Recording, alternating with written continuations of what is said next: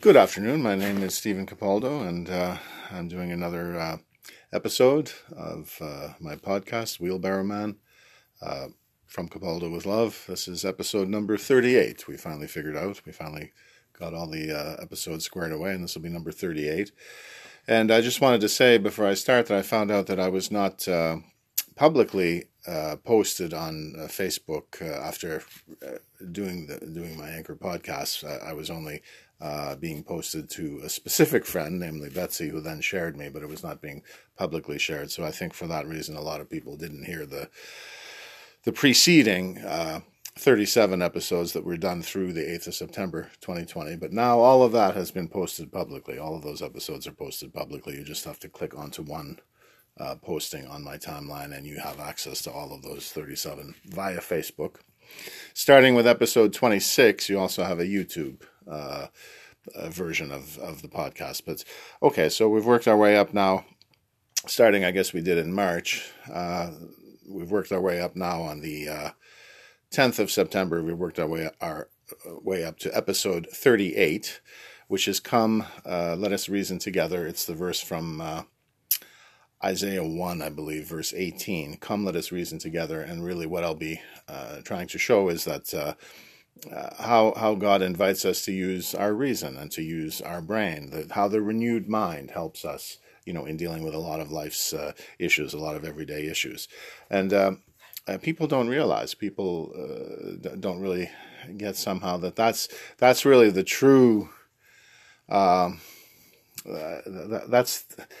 to have a relationship with God and, knowing that the kingdom of God is within and, growing in that way, really, what you have to do is you have to renew the mind. You have to renew it from the scripture itself, the word of God, from truth, and then just apply that to everyday things. But it's how you think that really is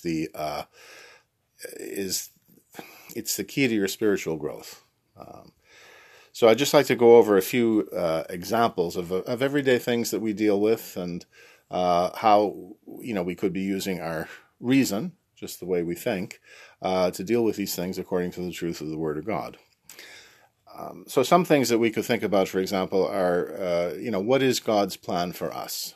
Okay, so we're created in His image, and what does He want us to do? He wants us to come to the truth. He wants us He wants us to walk in righteousness. He wants us to come back to the Father. The way He's given us is through the Son, and really, He's put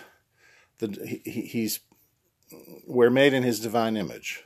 So we just have to realize that through Jesus Christ, and it's all related. Jesus Christ, the cross, love. I mean, it's all related. Believing in that is knowing that, we are made in the divine image and we are a child of God. And so, we call Him Jesus Christ in English. Of course, if you're from some other language or tradition or background, there's a different name. But I mean, the Jesus Christ,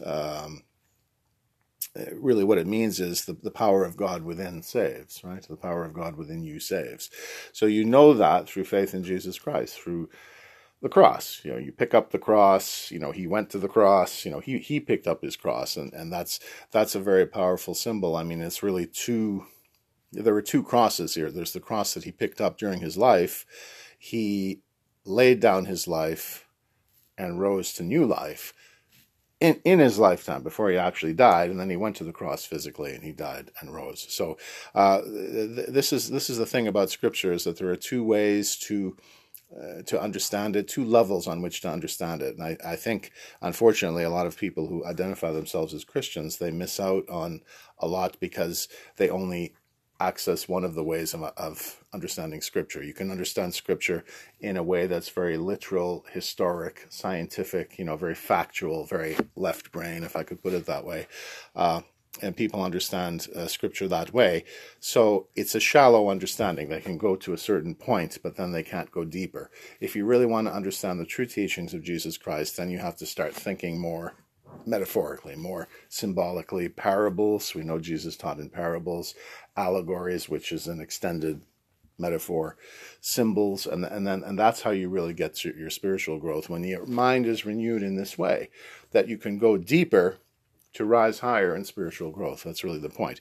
If you want to stay on the one level on the surface, you can do that, but I would say that you're missing a lot. You won't grow as much as if you really take the risk of digging deeper and finding out symbolically and metaphorically what a lot of these things mean. And even just starting with, okay, Jesus Christ, historically, I believe he lived and died and rose for us.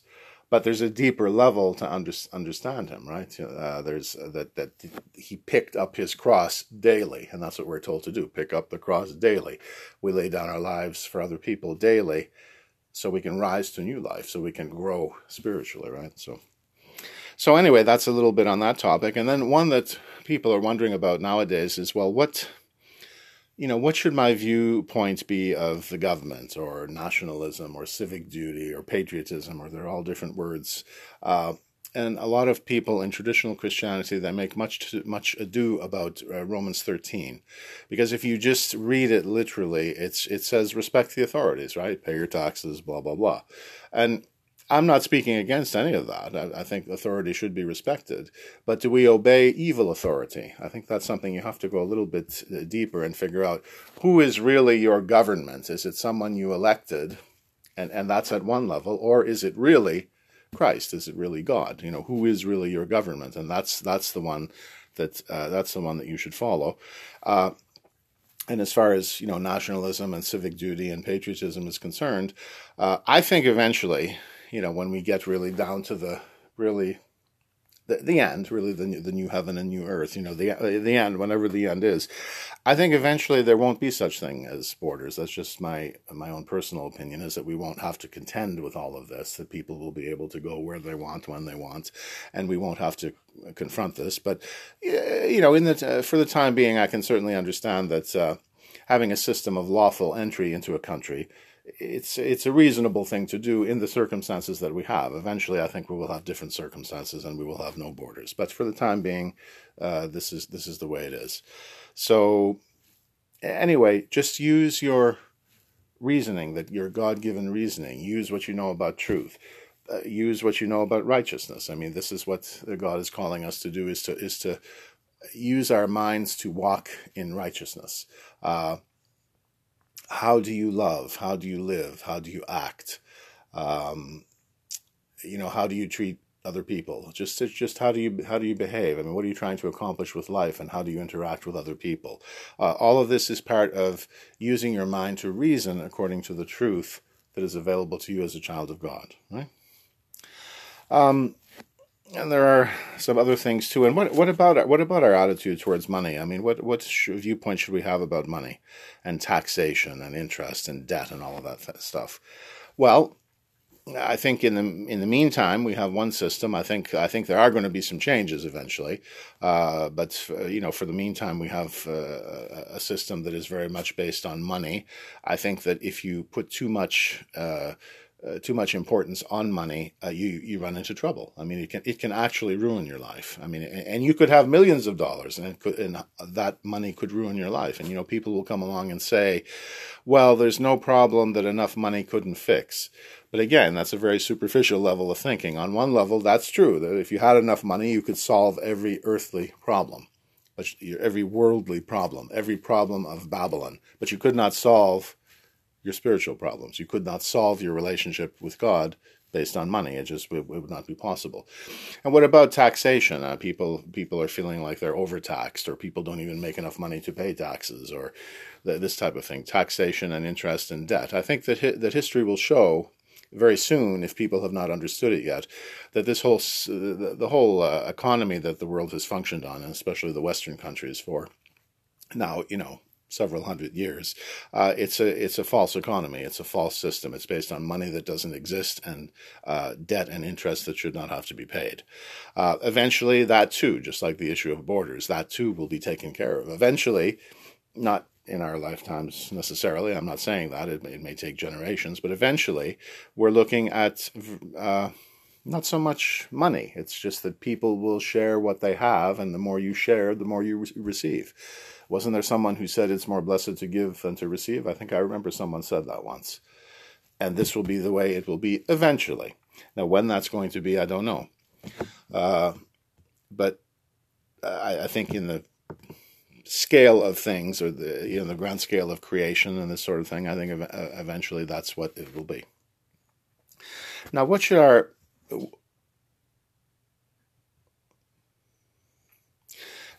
we be thinking about things like war and murder and death penalty? And I'm going to throw in a one that you might not expect. Our view of animals, or our relationship with animals, and other living creatures that are not human.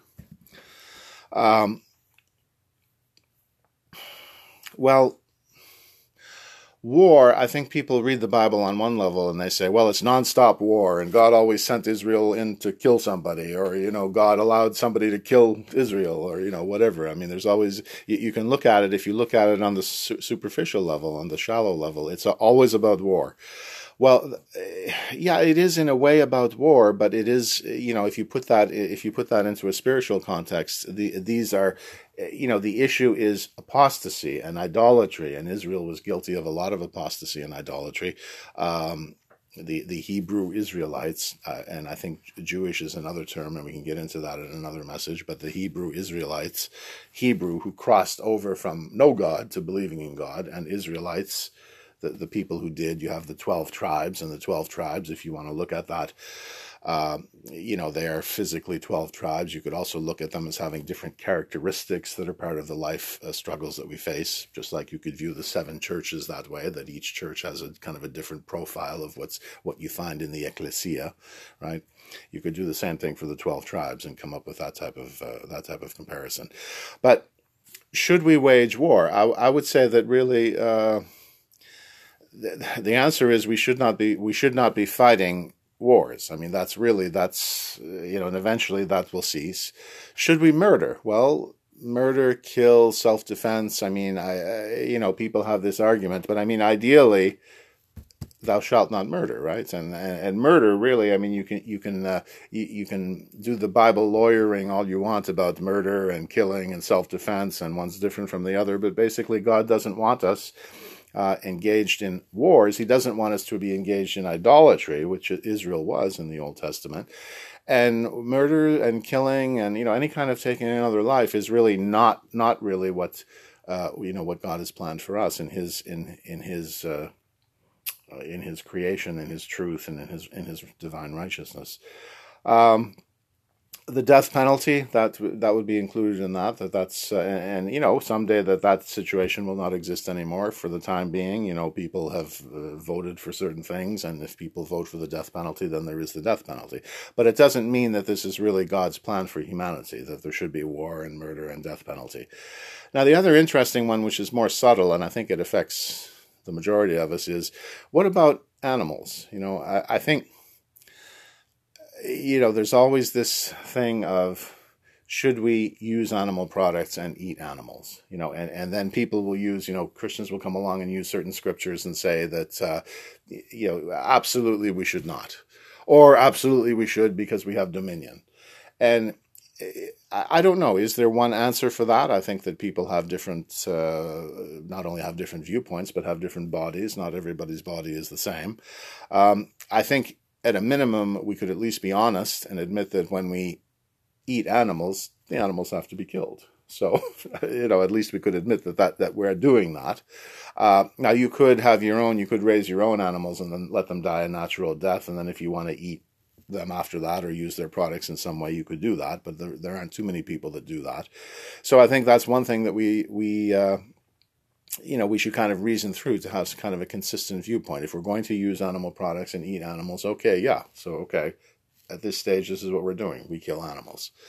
Or you don't have to. You can say, I don't want to use animal products, or I don't want to eat meat. But I mean, just have a consistent but non-judgmental. There are a lot of judgmental people too. The minute they find out that you're not a vegetarian or a vegan, that you're judged. And that shouldn't be the case either, because we are allowed to have different viewpoints, and people have different bodies. I do think that a plant-based diet is generally more healthy, but sometimes people have different needs, so they might have a little meat. I don't think that my own personal viewpoint is eating big slabs of meat consistently is not a very good thing to do, but in soups and stews, it's not such an exposure. So you have those two issues when you deal with animals: is the treatment of them, and then is it healthy? A lot of concentrated meat is not healthy, but it could be eaten in a way that it's not unhealthy. It does provide you something. But then we get back to the issue of the treatment of animals. So I think everybody has to do their own reasoning. Let us reason together, and you just have to come up with your own viewpoints on a subject like that. Another one is toxic people. What do you do about toxic people? Well, the scripture, if you really want to go by scripture, it's very clear, and we don't do what we're supposed to do because we're too sentimental and too emotional, and or we are afraid, of something.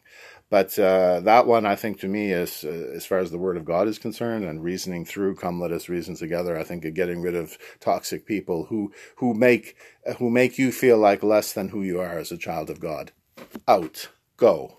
When you can come back and behave like a human being, then maybe we have something to talk about.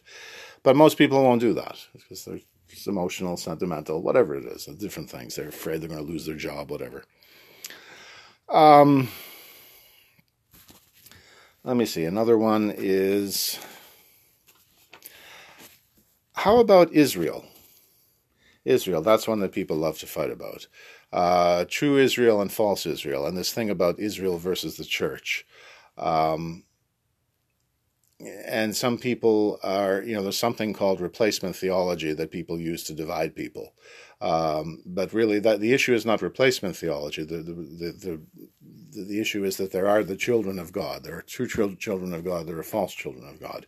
There are the true children of God, and that's true Israel. It would make more sense to say there's no such thing as church, because the translation of ecclesia as church is not a good translation to begin with. So it would make much more sense, instead of saying that there's only the church and God is done with Israel. No, it really is more the other way around if you want to use this type of scriptural analysis, scriptural comparison. It's more that we have the body of Israel, doesn't matter whether or not you're Jewish, the body of Israel, the true children of God, and then there's a false Israel, the ones who are not the true children of God, and there too it doesn't matter whether they're Jewish or not Jewish. So that's really the issue, and I think we spend too much time being distracted by Zionism, which, by the way, most Zionists are evangelical Christians anyway. They're not Jewish. I mean, a lot of them are Jewish, but there's many more evangelical Christians that are Zionists. We spend too much time being distracted by what are the Jews doing, what are they up to, and we spend too much time focusing on 1948 State of Israel, which is just a temporary physical concoction, right? I mean, it's just a distraction. The Holy Land, yes, the true children of God, they will inherit the Holy Land. Read it on the physical level, and you have your answer. Whatever the Holy Land is, physically, geographically, the true children of God will inherit it. Read it a different way. The Holy Land can also be up here. How do you think about God? Do you have truth? Do you walk in righteousness? Have you made your own brain, your own mind? Have you made it in your own life? Have you made it a holy land? Right? I mean, that's another way of viewing it. So sometimes there's more than one way of viewing these things.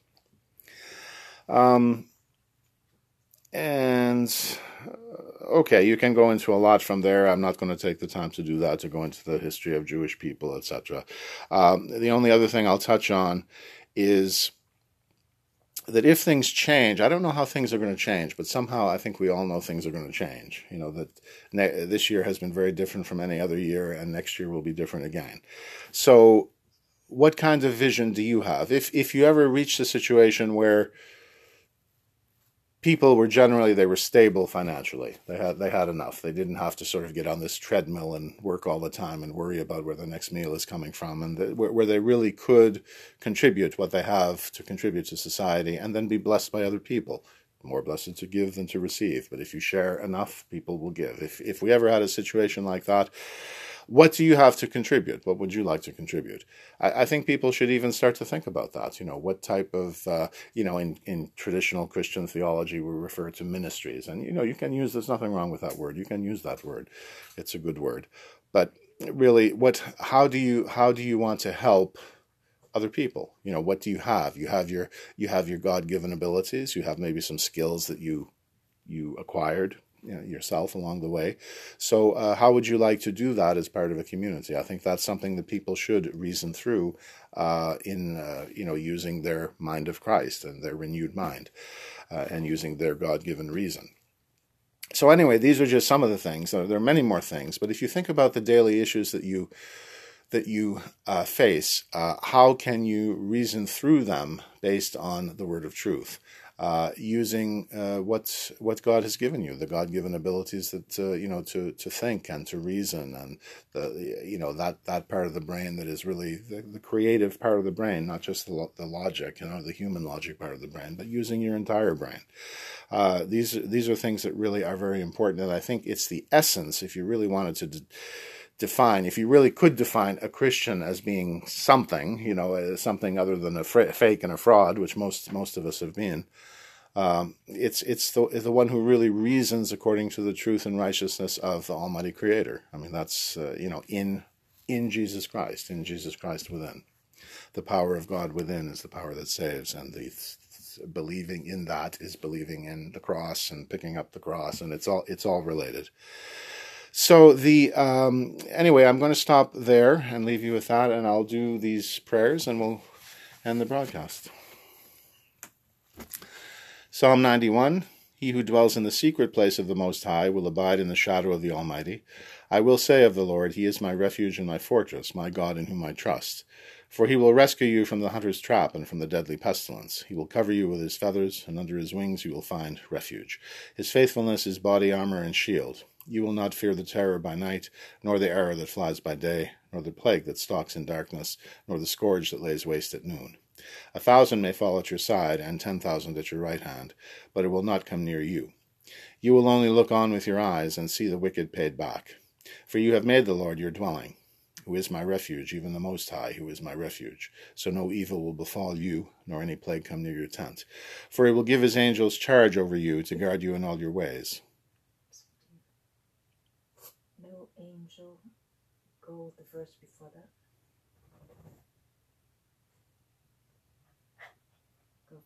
For He will give His angels charge over you to guard you in all your ways. Upon their hands they will lift you up, lest you strike your foot against a stone. You will tread upon the lion and cobra, trample the young lion and serpent. Because He has devoted His love to me, says the Lord God, I will deliver Him. I will set Him securely on high, because He knows my name. When He calls on me, I will answer Him. I will be with Him in trouble, rescue Him and honor Him. With long life will I satisfy Him and show Him my salvation. Psalm of David, the Lord is my shepherd, I shall not want. He makes me lie down in green pastures. He leads me beside still waters. He restores my soul. He guides me in paths of righteousness for His name's sake. Even though I walk through the valley of the shadow of death, I will fear no evil, for You are with me. Your rod and Your staff comfort me. You prepare a table before me in the presence of my enemies. You have anointed my head with oil. My cup overflows. Surely goodness and mercy will follow me all the days of my life, and I will dwell in the house of the Lord forever. Our Father who art in heaven, hallowed be Thy name. Thy kingdom come, Thy will be done on earth as it is in heaven. Give us this day our daily bread, and forgive us our trespasses as we have forgiven those who trespass against us. And lead us not into temptation, but deliver us from evil. For Thine is the kingdom, the power, the glory, forever and ever. Amen. And amen. Thank you very much for listening. We'll talk again soon. Bye for now.